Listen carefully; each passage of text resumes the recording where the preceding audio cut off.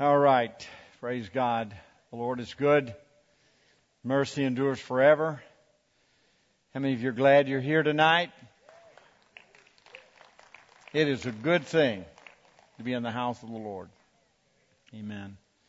Our God is faithful, so good, so merciful. Amen. Okay, we're been said you got through the end of 1 Timothy 1. So we're going to pick up with 2 Timothy chapter 2.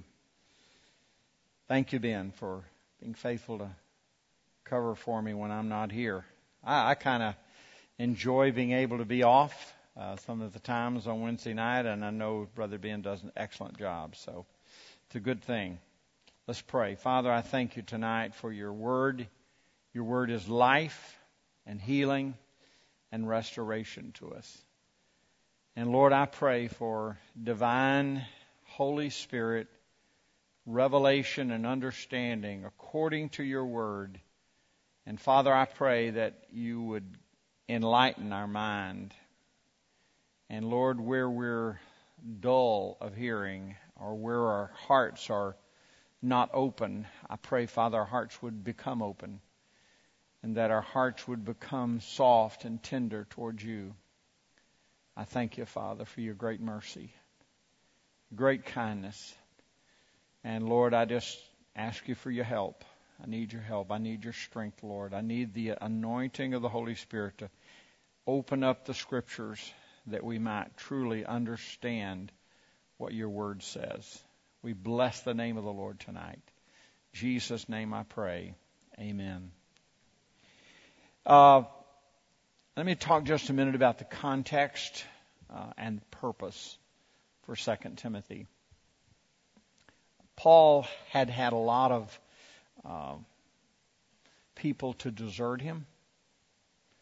He had a lot of people swayed by the false teachers.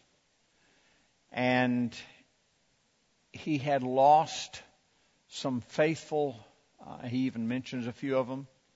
He mentions some of the ones that had gone astray. And so, actually, the whole 2 Timothy is his effort to impart to Timothy everything that he would need because he knows that Timothy's going through battles. Paul went through hardships and battles. You go through hardships and battles. Is that right? Is there anybody in here that does not go through hardships? I didn't think so. Let me just remind you of some of the hardships that Paul talks about. He lists them in 2 Corinthians chapter 11, verse 23 through 28. He talks about some of his hardships. He says this, he says, "Are they servants of Christ? I know I sound like a madman, but I have served him far more. I have worked harder, been put in prison more often, been whipped times without number, faced death again and again. 5 times the Jewish leaders gave me 39 lashes. 3 times I was beaten with rocks. Once I was stoned. 3 times I was shipwrecked. Once I spent a whole night and day adrift at sea. I have traveled on many long journeys. I have faced danger from rivers and from robbers. I have faced dangers from my own people, the Jews, as well as from the Gentiles. I have faced danger in the city, danger in the desert, and on the seas. I have faced danger from men who claim to be believers but are not. And I've worked hard and long, enduring many sleepless nights. I've been hungry and thirsty and have often gone without food. I have shivered in the cold, without enough clothing to keep me long, and besides all this, I have to take care of the church. I have the daily burden of my concern for all the church. So, he went through hardships too. And the name of this message, we're really just going to cover probably the first 14 verses of 2 Timothy 2. I call it enduring hardships. Because some of the hardships we go through are because of our own foolish choices. Some of the hardships we go through are because of the enemy and his attack against us. Because he wants us to shipwreck. He wants us to walk back. He wants us to give up. And sometimes God is at work in us, testing us and proving us, and you might say cleansing impurities out. You know, that's the way impurities get out, is through the fire being turned up, and when it gets to a certain heat, it burns out the impurities. So if there's somebody that says, well, I know the one reason why we go through hardships. Well, I don't think that's quite accurate, because I think there are a lot of reasons. I think they come from different places. But the key is when we go through hardships, and we will, how do we endure those hardships so that God gets glory and that we don't give up, so that we don't fold and walk away? And kind of underwritten here, Paul had lost some faithful people under him. He did not want to lose Timothy. He did not want Timothy to burn out, to give up, to throw in the towel while going through hardships. So he gives us some insight, I think, as to how we are to endure hardships. And now it becomes some valuable information for us. So we're going to read verse 1 through 14, then we're going to go back and kind of dissect it and look at some things that I feel like the Holy Spirit can speak to us, because you're not going to go through all things he went through, but you will go through some of them. All right, let's read 1 to 14. Timothy, my dear son, be strong through the grace that God gives you in Christ Jesus. You have heard me teach things that have been confirmed by many reliable witnesses. Now, teach these truths to other trustworthy people who will be able to pass them on to others. Endure suffering along with me as a good soldier of Christ Jesus. Soldiers don't get tied up in the affairs of civilian life, for then they cannot please the officer who enlisted them. And athletes cannot win the prize unless they follow the rules. And hardworking farmers should be the first to enjoy the fruit of their labor. Think about what I'm saying. The Lord will help you to understand all of these things. And always remember that Jesus Christ, a descendant of King David, was raised from the dead. This is the good news I preach. And because I preach this good news, I am suffering and I've been chained like a criminal. But the Word of God cannot be chained. Boy, don't you love that? The Word of God cannot be chained. You can chain me. You can chain a person, but you cannot chain the Word of God. It goes forward. It cannot be contained, chained, held down. The Word of God endures forever. Amazing. Love that. So I am willing to endure anything if it will bring salvation and eternal glory in Christ Jesus to those God has chosen. This is a trustworthy saying. If we die with Him, we'll also live with Him. If we endure hardship, we will reign with Him. If we deny Him, He will deny us. If we are unfaithful, He remains faithful. For He cannot deny who He is. Remind everyone about these things and command them in God's presence to stop fighting over words. Such arguments are useless and they can ruin those who hear them. Interesting way to conclude that portion. Okay, let's go back and let's think about things that he said. And if you notice, he did mention the whole idea of enduring, going through hardships. But if we're to pick things that he said in there that would give us a key, very first thing that jumped out at me was verse 1, when he said, my dear son, be strong through the what? Grace. It's just, sometimes we gloss over the word grace and we forget that God's grace. Now, I know there are two primary meanings of the word grace. One is His unmerited favor. He gives us grace even though we don't deserve it. But the even more important understanding of grace is His sustaining, abiding strength that lives in us. It is His grace, His strength that gets us through every day. And he starts out by saying, it is the grace of God. We are strong through His grace. And it is a truth that you cannot do it on your own. Some people say, well, just pull up your bootstraps and, try harder. And I want to tell you, that doesn't work. Because it indicates that you're going in your strength. You can't just try harder and expect to make it. Because trying harder is trying harder in your ability. And you have to go in His ability.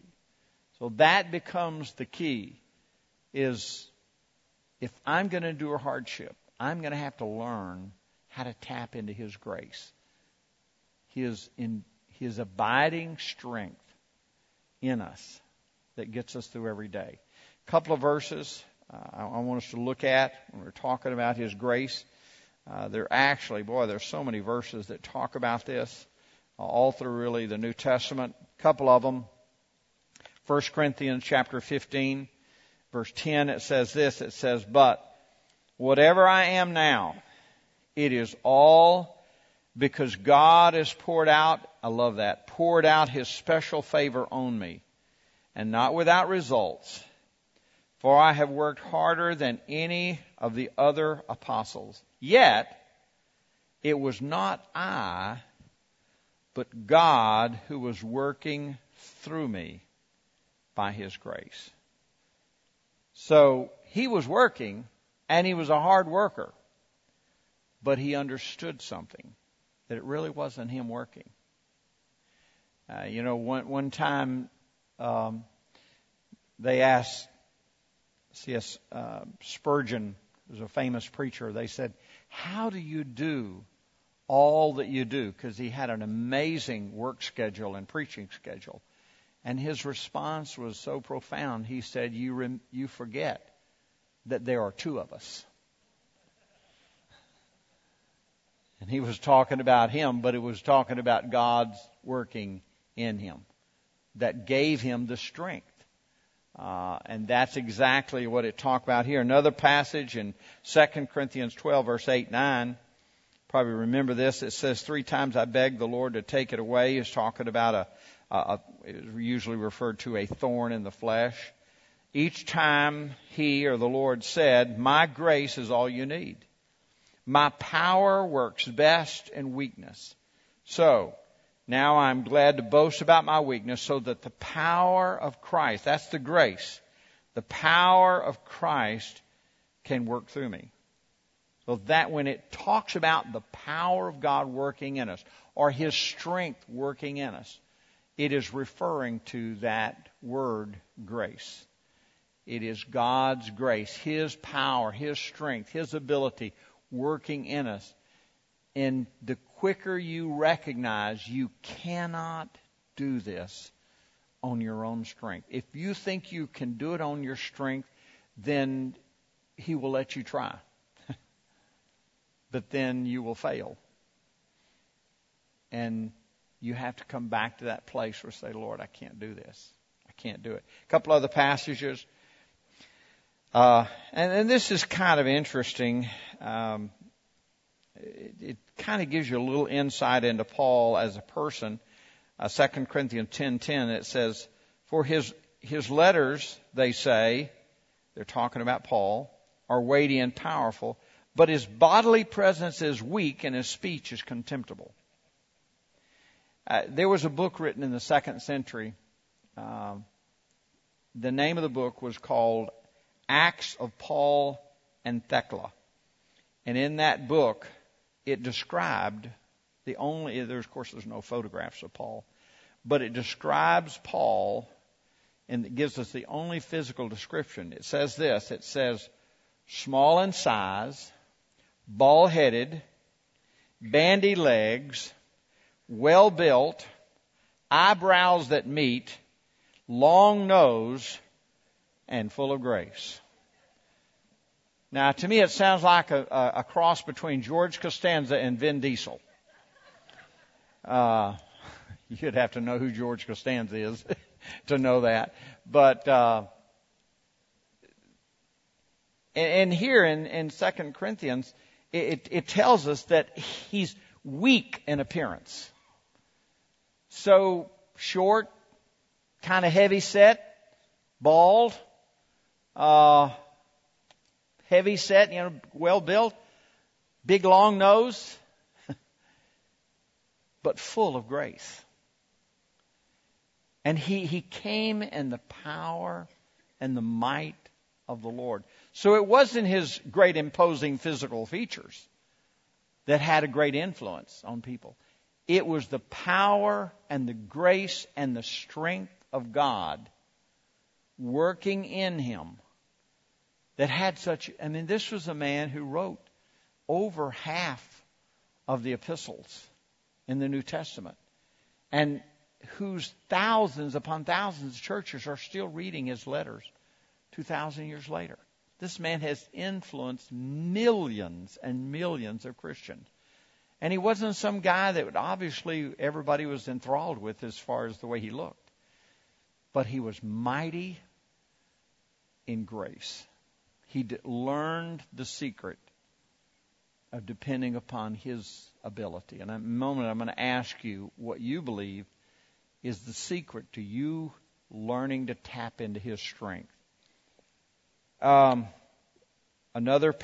more scriptures. Ephesians 6:10. A final word.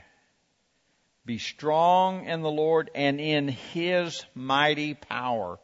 And if there's similar verse in Ephesians 3:16, it says, I pray that from his glorious, unlimited resources, I love this, he will empower you with his inner strength through his Spirit. So, looking at all those passages, there is no doubt that Paul understood what he meant when he said to Timothy, you can endure hardship because you're in his grace. So let me ask you, how can you best appropriate, tap into, walk in God's strength instead of your own? Anybody? What's that? Stay in his presence. Okay, maybe elaborate. What do you mean by stay in his presence? Okay, spending time with him. All right. I agree with that. Spending time in his word, spending time in worship and praise. Anybody else? Yes, Tina, what do you think? Yeah.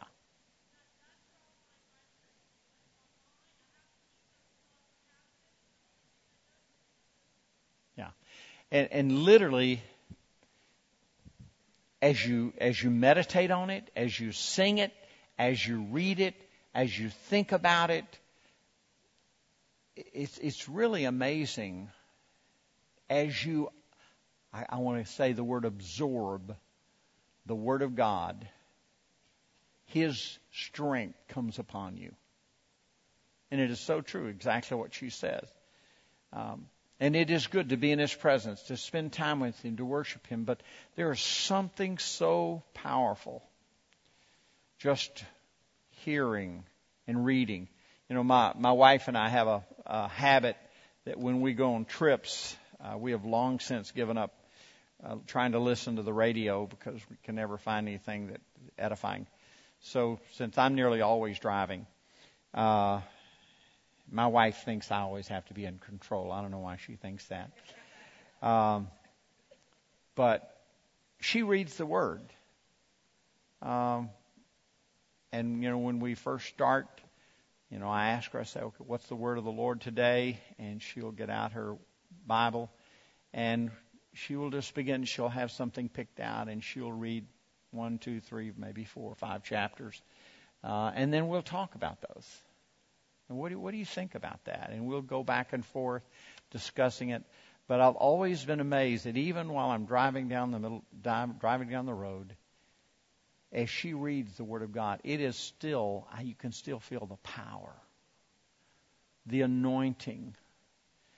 And I guess a way, it's almost like His strength surges in us as we receive the Word of God. It's amazing.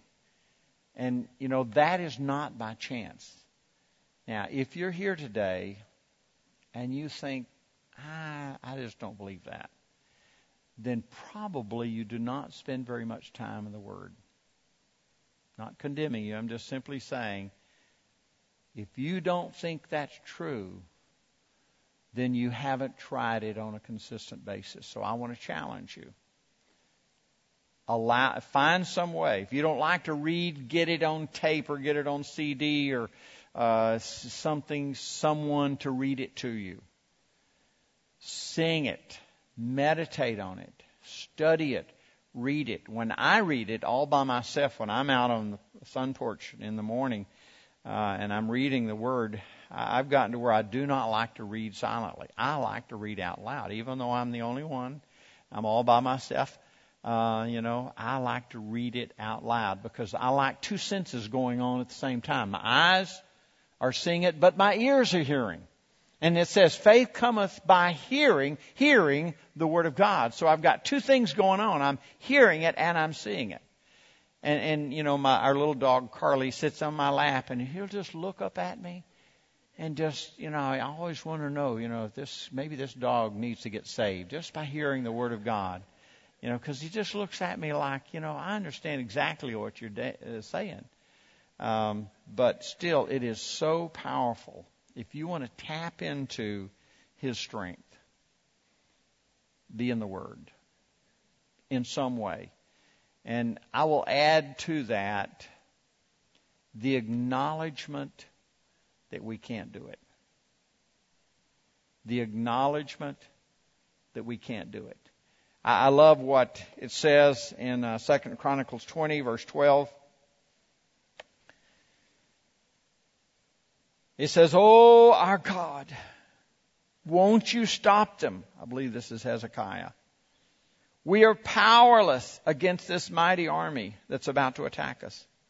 We do not know what to do, but we are looking to you for help."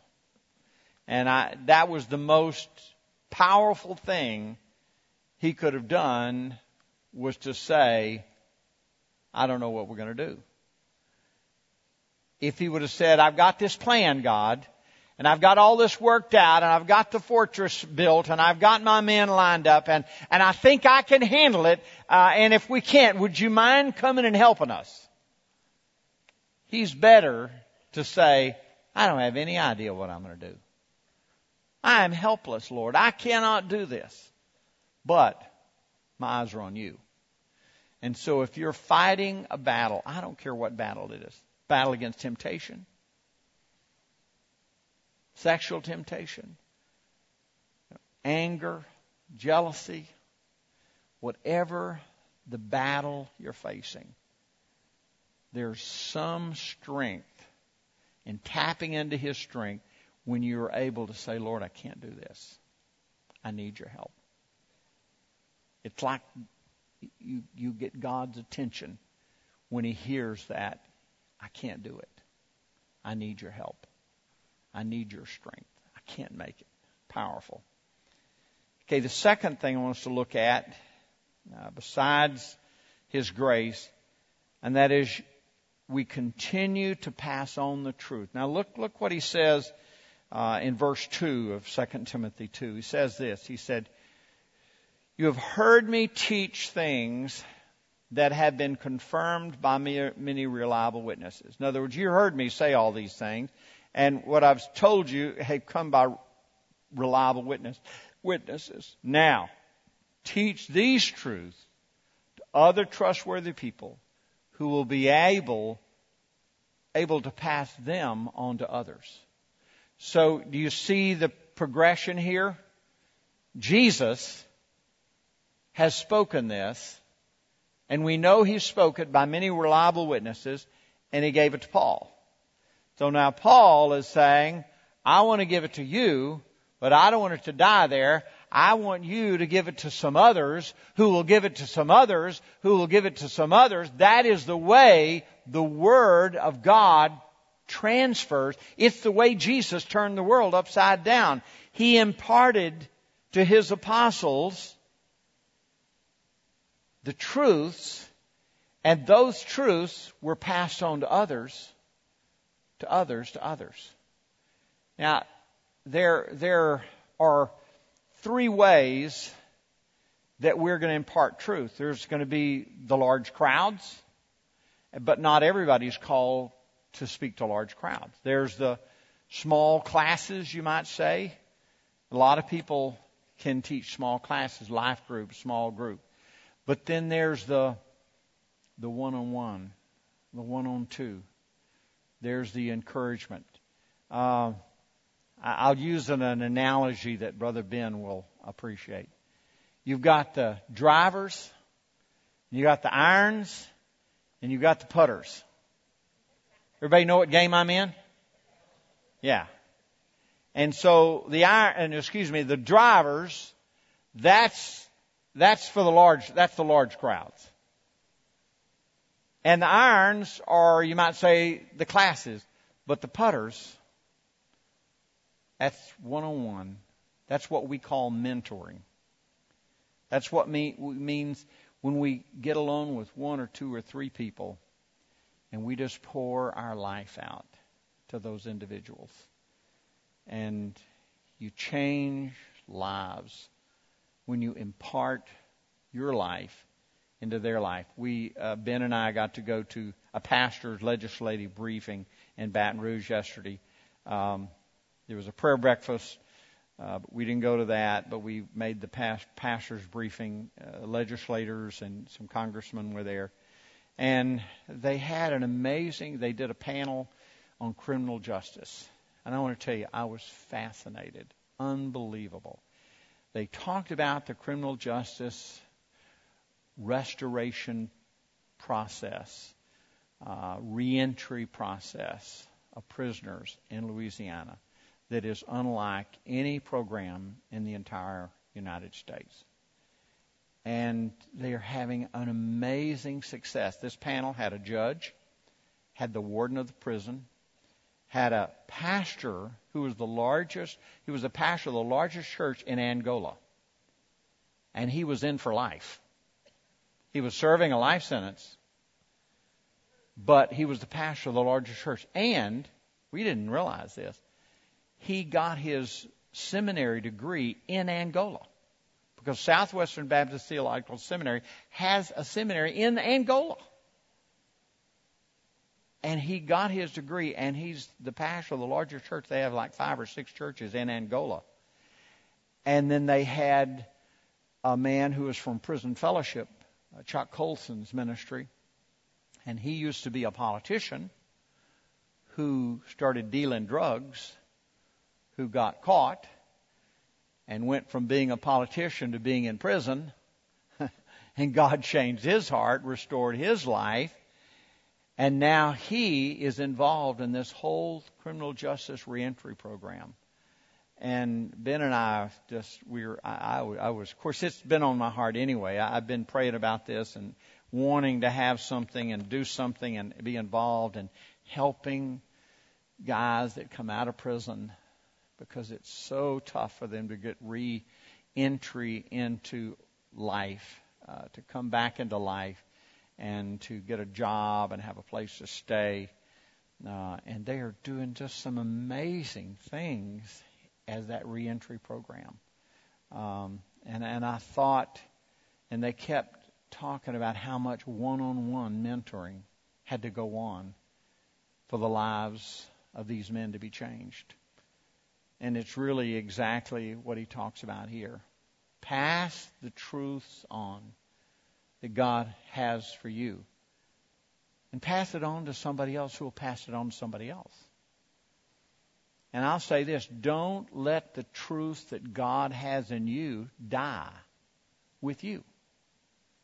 Whatever truth God has parted in you, don't let it die with you. Pass it on. The reason God has put truth into you is not to bless you. It is that, but He blesses us and imparts truth and insight so that we would impart it to someone else, so that they would impart it to someone else, so that they would, and it just goes on and on and on and on. It's the way the gospel spreads. And so I want to encourage you. This word, you may read this talking about, teach these truths to other trustworthy people who will be able to pass them on to others. You may say, well, that's talking about pastors, that's talking about leaders in church. No, this is talking about every believer in Jesus Christ. Every person in here has a responsibility to take the truth that God has placed in you and to give that to other people. And to mentor, help, teach, instruct other people with the understanding that you're going to help them come to a place where they can impart it to someone else. And if we will do that, the gospel will spread. The gospel will go forward. And I find it interesting and powerful that Paul is saying, if we're going to endure hardship, that's one thing. But we can't stop imparting truth just because we're enduring hardship. A lot of people say, well, hold it, I thought this Christian life was going to be comfortable. I thought this was going to be easy. And if I'm going to endure hardship, then I'm just going to shut down and make it through the hardship. And then when the hardship is over, then I'll get busy for you, God. No, I think the principle here is that even though we're going through hardship, we continue to pass on the truth. Why? The gospel needs to go forward. And it is an unrealistic expectation that Christian life is designed to be comfortable or easy. It is never comfortable or easy. And the third thing I see here, and this is more direct, talking about this, be ready to endure suffering for the gospel. Be ready to endure suffering. Let's look at this next couple of passages in verse 3 and 4, 2 Timothy. Endure suffering along with me as a good soldier of Christ Jesus. Soldiers don't get tied up in the affairs of civilian life, where then they cannot please the officer who enlisted them. So he's about to use three analogies. The first one is a soldier, a trained soldier, probably using the Roman idea of a soldier. And then he talks about an athlete, a disciplined athlete. And then he talks about a hardworking farmer. So he uses three separate analogies to encourage us to be willing to endure suffering. And the thing about a soldier, and Paul uses the whole idea of us being soldiers several times actually through the New Testament. It's one of his favorite analogies. And the thing of it is that he probably is relating to the Roman soldier, because if you look through history, the Roman soldier was considered to be one of the most disciplined soldiers, and rarely were defeated in battle. And they always acknowledged it because they were so disciplined. And it's spoken of them that they were as disciplined in their everyday life as they were in battle. Because the training thought is that if they're disciplined in everyday life, whether they're carrying out the trash or doing a simple menial task, if they're disciplined there, then they'll be disciplined in battle. And so Paul is taking that same mentality that we need to think in terms of like a soldier. And then he makes a kind of an unusual comment that as a soldier, we can't get entangled in the affairs of this life. I don't know how you relate that or how you interpret that, but to me, he's saying, don't get bogged down in trivial affairs, so much so that it hinders the focus of what you're here to do. I don't know if you've, some of my favorite movies is, y'all ever see The Longest Day? World War II movie. Y'all not World War II buffs. Anyway. But in that, John Wayne was in there. And in that movie, John Wayne, he commands one of his soldiers to go get some ammo. They're fighting the enemy. They're running low on ammo. So he sends this guy and he says, we're low on ammo. You got to go to the ammo depot and don't delay. Get right back. And that guy goes and he gets the ammo, and about halfway back, he has to jump in a foxhole because the shell is there.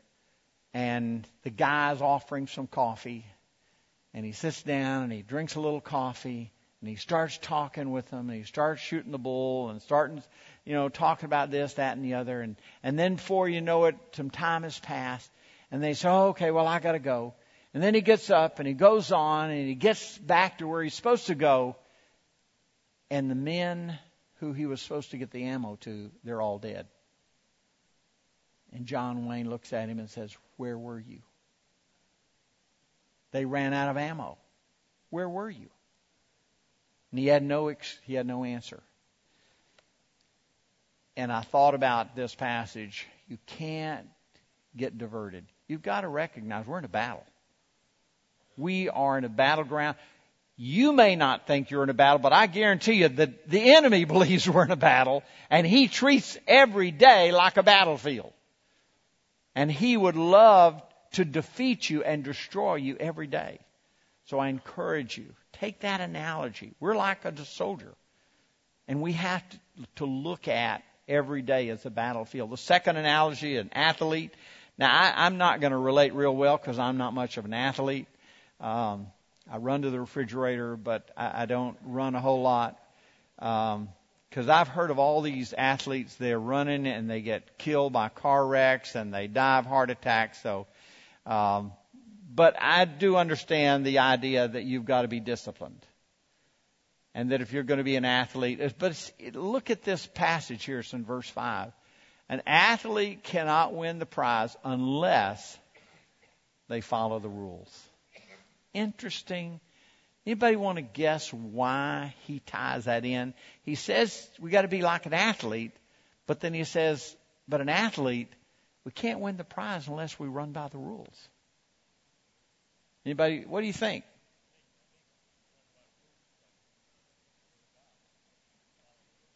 Yeah. I think that's as simple. I don't think he's talking about legalism or anything. I think he's just talking about we're going to have to follow the Word of God. This is what God's Word says is the way of life, and we're going to have to go that way. And especially since there were a lot of false teachers that were going away from the Word of God and that were going out in left field because they weren't staying with the Word of God. I think that was another reason why he was saying we're going to have to be like an athlete who follows the rules, who listens to the Word of God and follows and goes along with God's Word. I think I would tend to agree with that.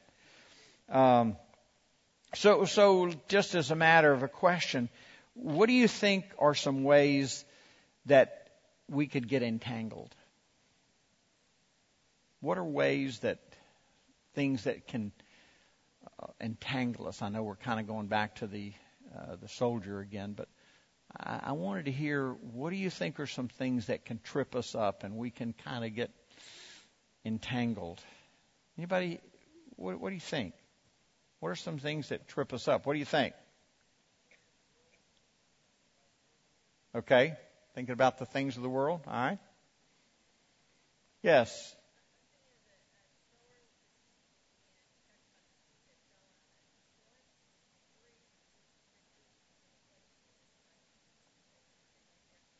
Yeah. And using that analogy, it said that he sowed the seed, but the seed came up quickly, but the soil wasn't very deep, and it died quickly. And then it said others, it came up, but it got choked out by the weeds, which were the cares of this world. And I know we have things we have to do, responsibilities in life, but you can't get bogged down in those things so much so that you miss your purpose. You miss your calling. You miss the reason we're here. We're here to give glory and honor to the Lord and to lift up His name. And so whatever it is, you can't get bogged down. And it's not saying some of those things are bad things, but if they're things that take you away from God's Word, they take you away from church, they take you away from your main calling, then those, quote, good things become bad. Does that make any sense to you? I remember talking with someone once. They just stopped coming to church, and they had several kids, and I said, I saw them somewhere, and I said, man, we missed you. And yeah, I know, but I got to take this one. We got to go to soccer practice, and we got to go take this one. We've got piano practice, and we got this one. We got and by the time I was tired by the time they talked about all the places they had to go and all the things they had to do and all the practices they had.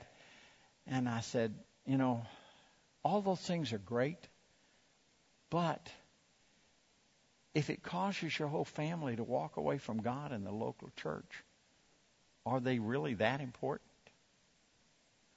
And it's just kind of like, I think maybe they probably didn't appreciate what I said, but I really think what I said was the truth. It might have probably stepped on the toes, but it's still, you have to really weigh, because we could be busy doing good things all the time and not ever have time for God. We could get so busy with all these things and never have time for God. And what would you have? It's kind of like Jesus said, what does it profit a man if he gains the whole world and he loses his soul? Well, what good does it do it if your kids are in every sports program in the world, but they don't know Jesus?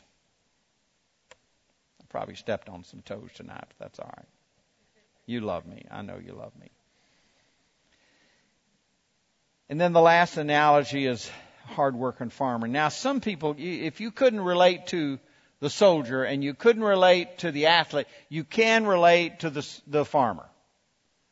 And the whole idea, look what he says here. He said, we will reap a good harvest. I lost it. Oh, verse 6. Here we go. And hard-working farmers should be the first to enjoy the fruit of their labor. Think about what I'm saying. The Lord will help you to understand all these things. So we are able to enjoy the fruit of our labor. And I think the idea there is that if we're going to endure suffering, we have to think in terms of a hardworking farmer. And a farmer is always sowing seed. And if you will sow, guess what happened? You will reap a good harvest. In time, you will reap a good harvest. We don't get focused on the harvest. Our focus is on sowing seed, but we will reap a good harvest. So if you will sow into people's lives, you will reap a good harvest. And I think that's the reason. Each of those three analogies, the soldier, I think, we need to be disciplined. The athlete, we're always training. We're always working hard. We're always getting ourselves ready, but we have to run according to the rules. We have to do it according to the Word of God. And the hardworking farmer we will reap a good harvest. So each analogy had a purpose in understanding what we have to do to endure hardships. Then the last thing I want us to see here, and that is, never forget who you're serving. Never forget who you're serving. Look at verse 8. He says this. He says, always remember that Jesus Christ, a descendant of King David, was raised from the dead. This is the good news I preach. And because I preach this good news, I'm suffering and have been chained like a criminal, but the Word of God cannot be chained. In other words, he said, remember, it's all about Jesus. Why do we do what we do? It's Jesus. Why do we serve? Why do we train like an athlete? Why do we work like a hardworking farmer? Why do we endure suffering? Jesus.